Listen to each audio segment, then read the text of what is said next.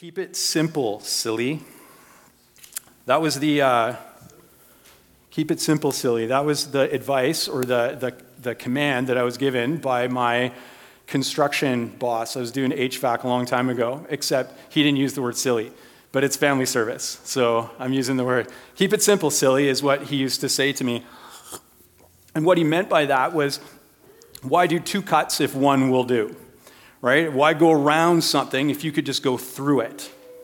Keep it simple, and everything will work out a lot better.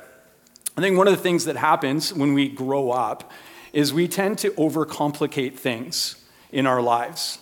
We can add things to our schedules to make our lives even busier, so we find ourselves running around and anxious because we have too many things on the go. Or we add things to our budget, if we even have a budget, right? We can add things, we can start spending and lock ourselves into things, and all of a sudden we start feeling financially restricted. We can make things too complicated. Or we can go the other way.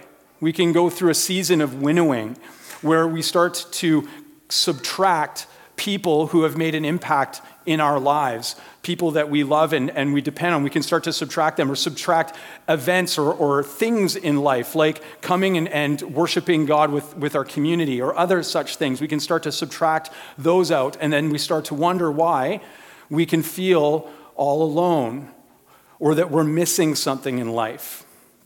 This morning I want to talk to you about something really, really simple. Really, really simple. I want to give you actually the simplest foundation for a joyful life. Now, I'm not talking about an issue-free life, because that doesn't exist. A problem-free life, that doesn't exist. But the simplest way that anyone can live a fulfilled life, and we can do that starting today. See, I say that I have something to say, but it's actually Paul who wrote this. We're continuing our series in the book of Philippians. If you want to turn there, I'm going to be reading today out of the New Living Translation. So you can listen to me. The words will be up there eventually. You can read it on there. There's a Bible in the back. If you don't have one, phones, tablets, whatever you got to do. It's all good. So we're in this series and we're looking at joy. It's the title of the series. And we're going to be doing that from chapter 3, verses 1 to 11. But first, I need a volunteer. Is there someone who is maybe this tall or shorter who likes math? Do we have anybody here who likes math? I need someone who's young who likes math. I know this was a gamble. How do they like money? We can't continue until I have a volunteer who's okay with math. There's going to be easy questions, I promise. No, but they got to be small. Will someone please? I promise I won't bite. All right. Are you sure? Okay. Mike is going to be my volunteer. All right. So, Mike, what I need you to do is I need to take this. 2 hands? Okay. Yeah, you're going to need 2 hands. You might be able to get away with just the marker, but okay. It's all good. First, what I need you to do is don't write it down. I want you to think of a number between 1 and 10. You got it? Now, what I'm going to do is I'm going to make a prediction. I'm going to make a prediction based on that. So I'm not going to guess your number, but I'm going to make a prediction based on that. I'm going to take that, I'm going to fold it up, and I'm going to give it to you. Okay? So put it in your pocket. So everyone see I can't touch it. Okay, now I want you to take your number and I want you to write it down. You want to see it? Yeah, you can write it down. It's all, because I can't do anything from here on out. Everybody saw I put it in his pocket. Okay, so it's 9. Okay, so now I want you to double it.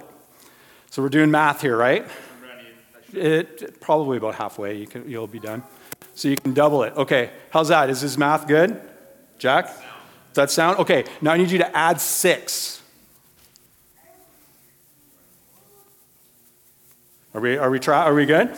Okay, now I need you to cut it in half. So divide by 2. That's the technical term, is cut in half. I'm a mathematician, not a mathematician, okay? So we have 12. Now I need you to minus this, your original number, from there. But don't do it out loud yet. Do you want to come out? Look in your pocket. And I want you to write down this number. Can you do that? So you're taking this and minusing this. What's on the page?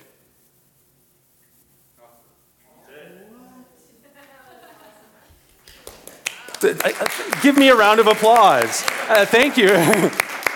All right, you did a great. Thank you very much. I'm going to need you to hang on, though. That's not bad, eh? Okay, so you can erase that. That had absolutely nothing to do with the sermon. That was just for fun. We're going to move on to this next part, though. We're going to keep with the math. So what happens when you add nothing to a number? Like, so go 1 plus 0. What does that equal? That equals 1, right? What about 2 plus 0? 2? Really? Oh, yeah, it does. It does. Okay, 2. What about 3 plus 0? That can't possibly...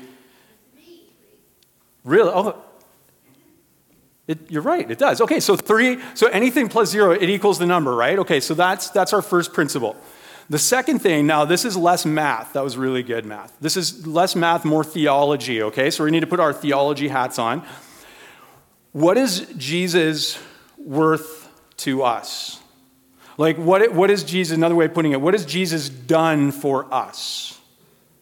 What's a one word that you can think of Jesus has done for us? That has to do with an amount. Everything. All. Yeah. We're going to go with everything. So let's write down, we're going to now take our two principles. So something plus 0 equals the first thing, right? Okay, so if Jesus equals everything, we're gonna combine our two principles. So Jesus, and we're gonna do words. So plus nothing. What does that equal? Everything. Jesus plus nothing equals everything. Mike, you have been an amazing volunteer. There is candy in the back for you. Hey, thanks, Mike. You can grab a seat. I'll hang on to this. But Jesus plus nothing equals everything. This is our big idea for tonight. If you forget everything else that I'm going to say, this is what I want you to remember. Jesus plus nothing equals everything. This is what Paul is going to be getting at in these 11 verses, and it is arguably the most important thing as believers that we can remember. In fact, I want us to all say it together. You guys ready? 1, 2, 3. Jesus plus nothing equals everything. Jesus plus nothing equals everything. So we're going to walk back through these 11 verses and see how we can really keep it simple. Keep it simple when it comes to our source for everything. So starting in verse 1. Whatever happens, my dear brothers and sisters, rejoice in the Lord. I never get tired of telling you these things, and I do it to safeguard your faith. I love this verse. I really, really love this verse. Listen, friends, if you ever struggle with faith, or if you struggle with Christianity as a whole because you don't like the kind of stuff that Christians do, or there's stuff in the Bible that makes you wonder if it could all be true, this, at least the first half of this verse, is for you. It's for everybody, but it's particularly for people who struggle with the peripheral parts of faith. Whatever happens, my dear brothers and sisters, rejoice in the Lord. It is the most important thing. Rejoice, Paul's saying, in the only thing that matters, the thing that is foundational.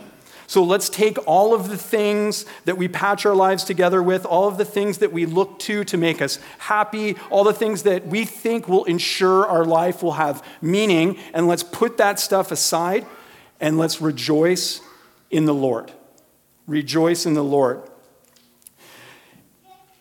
But Paul says this isn't so easy for us all the time. And in fact, he gives a warning. Right away, after saying what's most important, he gives a warning. Verse 2, he says, watch out for those dogs, those people who do evil, those mutilators who say you must be circumcised to be saved. So We notice right here 3 things. 1, he's talking about salvation. So straight away, we're not talking about Christian living. We're not talking about anything like that. We're talking about salvation, what it takes to be with God in eternity, okay? The second thing, Paul is using the word dogs here. He's not just being mean and calling names. This isn't the schoolyard where he's just mocking them. He's relying on imagery that was common at that point to illustrate the type of behavior that they were doing, what they were doing. And so the third thing is when he says the mutilators of the flesh, he's talking about circumcision. Those who circumcise themselves, who say that you have to be circumcised to be saved. See, these people that he's talking about, they weren't necessarily going around and saying, you need to do this and trying to get people there. It's not a movement necessarily that was going on. They were participating in this behavior. And then when people were asking why, they're saying, well, you need to do it to be saved. This is what we do. What they're doing is they're hanging on to something that they think will work that does not work. They think that they are going to be able to use that to get them to God. See, when you look at the world's religions that believe in a God or have some sort of a deity, every single one of them has an idea or people inside of it that teach you this is how you get to God. If you do this, this, and this, worship this way or do this thing, this will get you to God. Christianity, on the other hand, says there's no way to get to God. Let me say that again. There is no way that you can chase God, corner him in the corner like a rat, and then kind of wrestle him into submission, make him love you. I just took my car in a couple weeks ago, and there was a giant, humongous rat in it, and the people at the garage had to chase it into a corner and catch it. You can't do that with God. You can't chase him into a corner like some rat. That's not how it works. Just like the citizens of Babel. For those of you who aren't familiar with the story of Babel, Babel was this group of people who thought that they had ascended spiritually to a point where they didn't need God anymore. They were going to build a tower. They were going to make their name great. It was going to be their coming out party. They were going to ascend to new heights and tell God where to go. But things didn't work out quite the way they wanted it. God destroyed the temple and he scattered them. But just like the citizens of Babel discovered, you can't build a tower, or in the case of Jack, a beanstalk tall enough to climb up to reach God. It's not going to happen. You can't make God appear like if you rub a lamp, like a genie. You can't get him to submit to doing your will if you guess his name, like Rumpelstiltskin. He comes to us first through relationship, as we read the Old Testament to the people of Israel. That's how God first comes to his people. Of course, he makes himself known. See Psalm 19, the heavens declare the glory of God, but he comes to himself in a relational way through the people of Israel. And then as a little baby, the perfect image of God for us to behold and to look to for everything. So we don't go to God, he comes to us. And that's who we worship. Verse 3, Paul says, "For we who worship by the Spirit of God are the ones who are truly circumcised." We rely on what Christ Jesus has done for us. So we just need to quickly flesh out what he's talking about as it pertains to circumcision. No? Okay. So before flesh out, this is kind of a tenuous at best. Before Jesus, circumcision, essentially what it acted on, to get really simplistic, what circumcision did, it was an outward side of an inward reality. The people of God were to be circumcised, men, were to be circumcised in order to show that they were covenant partners with God, that they were in obedience to God. And later on, it became known that there was supposed to be some circumcision of the heart, where there was supposed to be heart change. But people quickly realized, and you will too if you read through the Old Testament, that heart change wasn't possible under the law. The law can't change hearts. The law can change behavior. It can influence our behavior, but it can't change our hearts. After Jesus came and he provided that perfect image of God for us to emulate, he reconciled us through the forgiveness of sins, and then he defeated death, destroyed death. Circumcision has come to mean something else, and that's a change of heart. Our hearts are actually able to change through the work of the Spirit in our lives as we ask for forgiveness of sins, receive it, and follow after Christ. That is the circumcision that Paul's talking about. This is the true circumcision. Jesus did for us what we couldn't do for ourselves, and that's why we, as Paul says, if we are followers of Jesus, we rely on what Jesus has done for us. So, to finish off verse 3, we put no confidence in human effort. Can't build a tower. Can't get our way up there. Though I could have confidence in my own effort, says Paul, if anyone could. Indeed, if others have reason for confidence in their own efforts, I have even more. So what Paul's going to do now is he's going to list the things that should have been able to get them to God. This was the idea, is that if as long as we do X, Y, and Z, we're good with God. So Paul says, I was circumcised when I was 8 days old. I'm a pure-blooded citizen of Israel and a member of the tribe of Benjamin, a real Hebrew if there ever was one. I was a member of the Pharisees who demand the strictest obedience of the Jewish law. I was so zealous that I harshly persecuted the church, and as for righteousness, I obeyed the law without fault. See, for the Jewish folks, there was quite a list of things to do. I think in our culture now, I believe that the line you have to get by is to be a nice person. I think that, so all that stuff we just read there, that's today in our culture, if you're a nice person and not Hitler, you get in, right? That's sort of how it works. It's the whole, well, at least I'm not Hitler rule. We always compare ourselves to the absolute worst because, I mean, where's the line when we're thinking of what it actually takes to be able to get in? It's either Mother Teresa is on one side, Hitler is on the other, and then somewhere there's a line that we're on the good side of. That's typically how it works in our culture. See, for them, though, before Jesus, there was the law. There was the law. And the law, very simplistically speaking, was given so that people could see their need for a Savior. Yes, it had practical applicability, right? Don't murder people is awesome for keeping communities together, right? So if you follow that, it's good for community, not to be, being all murdery. But people we can see could never measure up against the perfection that was seen in the law. We needed Jesus to be able to come and do that for us. Sure, we could try to get it done with Jesus because they did for years and years. They had the temple sacrifices. And in fact, tonight, just in case, if somebody wants to give that a shot, I asked someone to bring a chicken and a knife. And so anybody feeling like did anything wrong and want to? No takers? Okay. You don't want to volunteer for this one? Just kidding. We're not going to be reinstating temple sacrifices. But for good reason, though, God had told them to do that. It was always a sign pointing towards Christ. This was necessary for them to learn about God and to see their need for a Savior. The problem is that the people of Israel clung to this reality. They clung to this salvation, this mode of salvation as their only hope for salvation. Paul says so right here, verse 7. I once thought these things were valuable.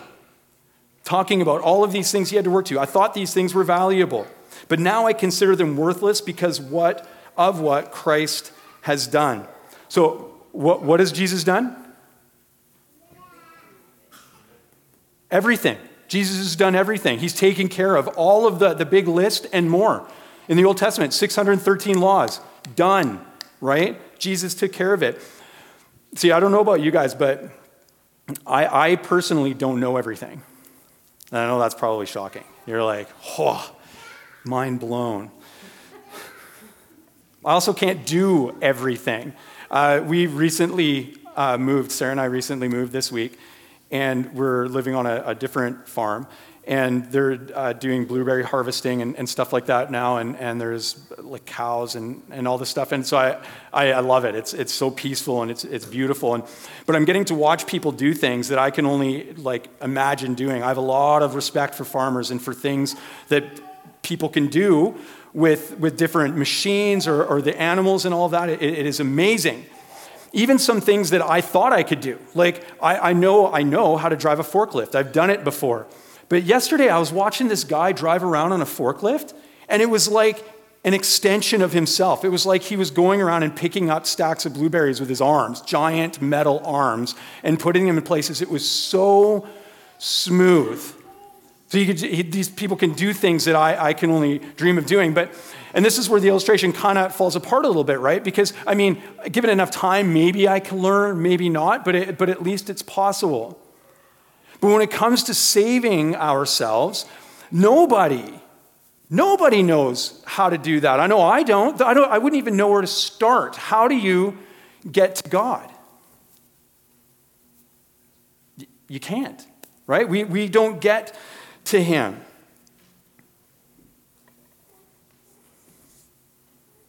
But I can remember what it's like to be apart from him. I can remember what it's like to try to use a worldview to try to get to him, and the failure and the dejection that comes from that. So can Paul. He looks back at things that he thought mattered, that he thought were the most important things to do, and he did them his entire life. And he looks back at those things now, these things that he thought could save him, but now he has a different opinion about them in light of what Jesus has done. And what's Jesus done? Everything. Yes, verse 8. Everything else, says Paul, is worthless when compared with the infinite value of knowing Christ Jesus, my Lord. For his sake, I have discarded everything else, counting it all as garbage so that I could gain Christ and become one with him. So we can't see this because of the way it's translated, but these are very, very, very strong words that Paul is using to describe what his past things are. See, this word garbage, it has a bit of a spectrum, and it can mean anywhere from something like refuse, but the way he's using it here and in the context, it's further along the spectrum. So it goes probably back past dead bodies and to the area of poop, essentially. But a stronger, much more forceful, much more shocking way of saying that. So it's not even something, it's not something you'd want to throw in a junk drawer. It's not something you'd want to ever put in the garage and maybe you'll use it one day down the road. It is absolutely useless. It's disgusting. You don't want any part of it. So I was mentioning that Sarah and I just moved. And did you guys know that the place we used to live in, it had a dungeon in it? A dungeon. No, not many people know this. But I was walking through it the other day with the current owner, and I showed it to him, the dungeon. And we used to it's under a trap door, and we used to keep it hidden underneath a table.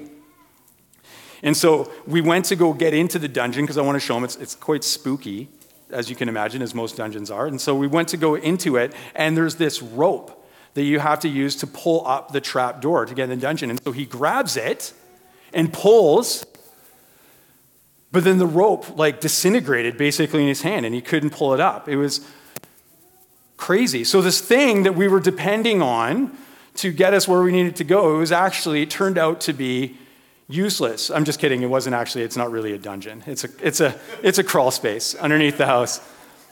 But this thing that we needed to be able to get underneath it all of a sudden was useless. It was nothing that we thought it was. We needed a better way. See, Paul, he's subtracted his old ways of trying to do what he wanted to do, and that's please God. He's gotten rid of that stuff. He subtracted it because they were useless. These things that he was been doing, they're useless in compared to what Jesus has done. This same Jesus who Paul wants to become one with. How do you become one with Jesus, Paul? Continuing on in verse 9. I no longer count on my righteousness through obeying the law. That's how you become with Jesus. I do not count on my own righteousness for obeying the law. Rather, I become righteous through faith in Jesus. I put my trust in Jesus. What else do you got to have the right theology? Is it Jesus plus right theology equals everything? Is it Jesus plus doing the right stuff, like acting the right way equals everything? I know it's uneasy, right? Like we think about Christian living and we want to say, well, yeah, you got to do stuff, right? That's our instinct is, well, you got to do this or you got to think that. That's all Paul's saying. Faith in Christ. And that's it. I become righteous through faith in Christ. For God's way of making us right with himself depends on how many things? Nothing, right? It's faith. I put my trust in Jesus, and that's it. Faith in Jesus. We don't get to him. He comes to us, and he offers us life eternal. It's literally that simple. Verse 10, I want to know Christ and experience this mighty power that raised him from the dead. I want to suffer with him, sharing in his death, so that one way or another I will experience the resurrection from the dead. That's how he finishes this part of the letter. Now that we've made it through, I want to point out the level of importance that Jesus had, just in case we're missing it, how valuable he is to Paul and to the church, how valuable Jesus is to us. Going through these 11 verses, Paul first says, rejoice in the Lord. That is the bottom line, rejoice in the Lord. Then he says, we rely on what Christ Jesus has done for us. We don't rely on anything else. Paul says, I once thought that these things were valuable, these things that I were doing to save myself. Now I consider them worthless because of what Christ has done. Next thing, yes, everything else is worthless when compared with the infinite value of knowing Christ Jesus my Lord. For his sake, I've discarded everything else, counting it all as poop, so that I could gain Christ and become one with him. I can no longer count on my own righteousness through obeying the law. Rather, I have become righteous through faith in Christ. And finally, I want to know Christ and experience the mighty power that raised him from the dead. I want to experience the mighty power that raised him from the dead. And what happens because of all this? Paul says it.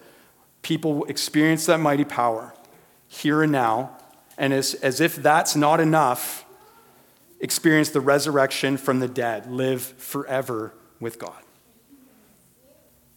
Wow. See, Paul says he traded in his old way. He subtracted it, lives in utter disbelief at what he now has instead.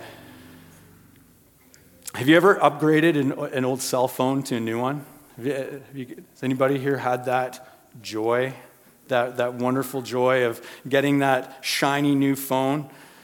See, before the trade-in, the phone, it was pretty good, unless it was all smashed to bits. But most of the time, I know one time, I was like, yeah, this is a perfectly good phone. But the phone company's like, well, you have to do a thing. And I'm like, okay. So I'm trading it in. I had a phone that had buttons, real buttons. And then all of a sudden, they're like, here's this phone that's a touchscreen. And wow, it's like, it was a whole new world, right? Like, I don't have to I can talk to it and dial my phone, right? I don't even have to push buttons. Siri, do this, right? And just like my little phone slave. This, what Paul's talking about, is better than that. I know it could be hard to believe, but it is better than that. How about this? Have you ever been in a toxic relationship with somebody? With a friend or somebody else? And they didn't want what was best for you. They continually were dragging you down. And then you're able to move on and found somebody else, somebody who actually loves you and treats you well. The feeling that comes from that, from actually being valued and treated with gentleness and respect, this is better than that. Imagine any time that, like me, you've married up or friended up or technologied up or homed up or whatevered up, worldviewed up, like the way that you look at the world. All of a sudden you started looking into it in a new way, and all of a sudden things started to maybe make a little bit more sense. And then put all of that stuff that we can take to make ourselves feel better, or that actually do even make us feel better, put that alongside trusting Jesus to make the image of God inside of our hearts whole again, and the scale tips in the favor of Jesus every time. Jesus is better than all of that other stuff. Why? Because all of these other things that we can put our faith and trust in, they don't last.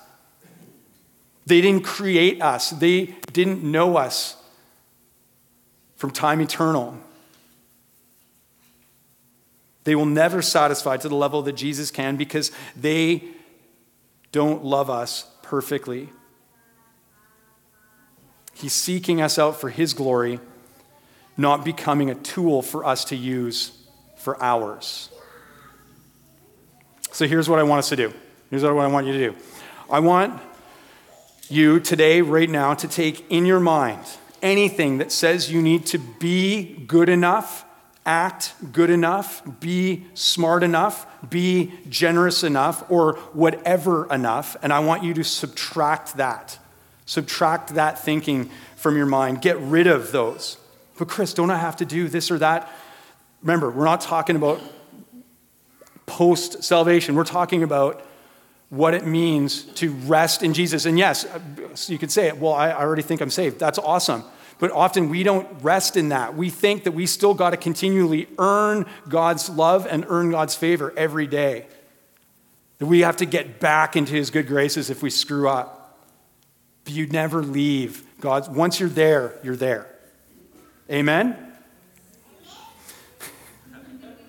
See, Paul goes to this idea. That was awesome.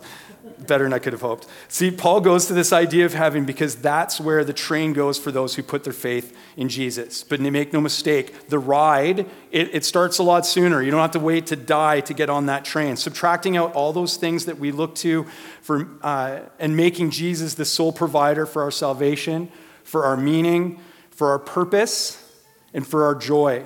That's the kind of divine math that really adds up to an amazing life and beyond. Jesus plus nothing equals everything. Let's pray. Father, we're so thankful that you made it simple for us. That coming to you is a matter of realizing that we need you. Seeing you in our day-to-day life, seeing the grace that you give us, and then asking you to forgive us. Lord, it's your grace. It's faith in you that heals us and is the only thing that's going to heal this world. So, Father, we pray that we can rest in that. I'm so thankful that so many people have already come to you, but Lord, it is so hard to sit there, to stay there, to know that we are indeed loved by you and your children. And so, Lord, help us be able to rejoice in you. Help us be able then to take that and to tell other people about it. You don't have to do X, Y, and Z in order to come to you. You can't do that. Help us know that. We pray, Lord Jesus, come. In your name, amen.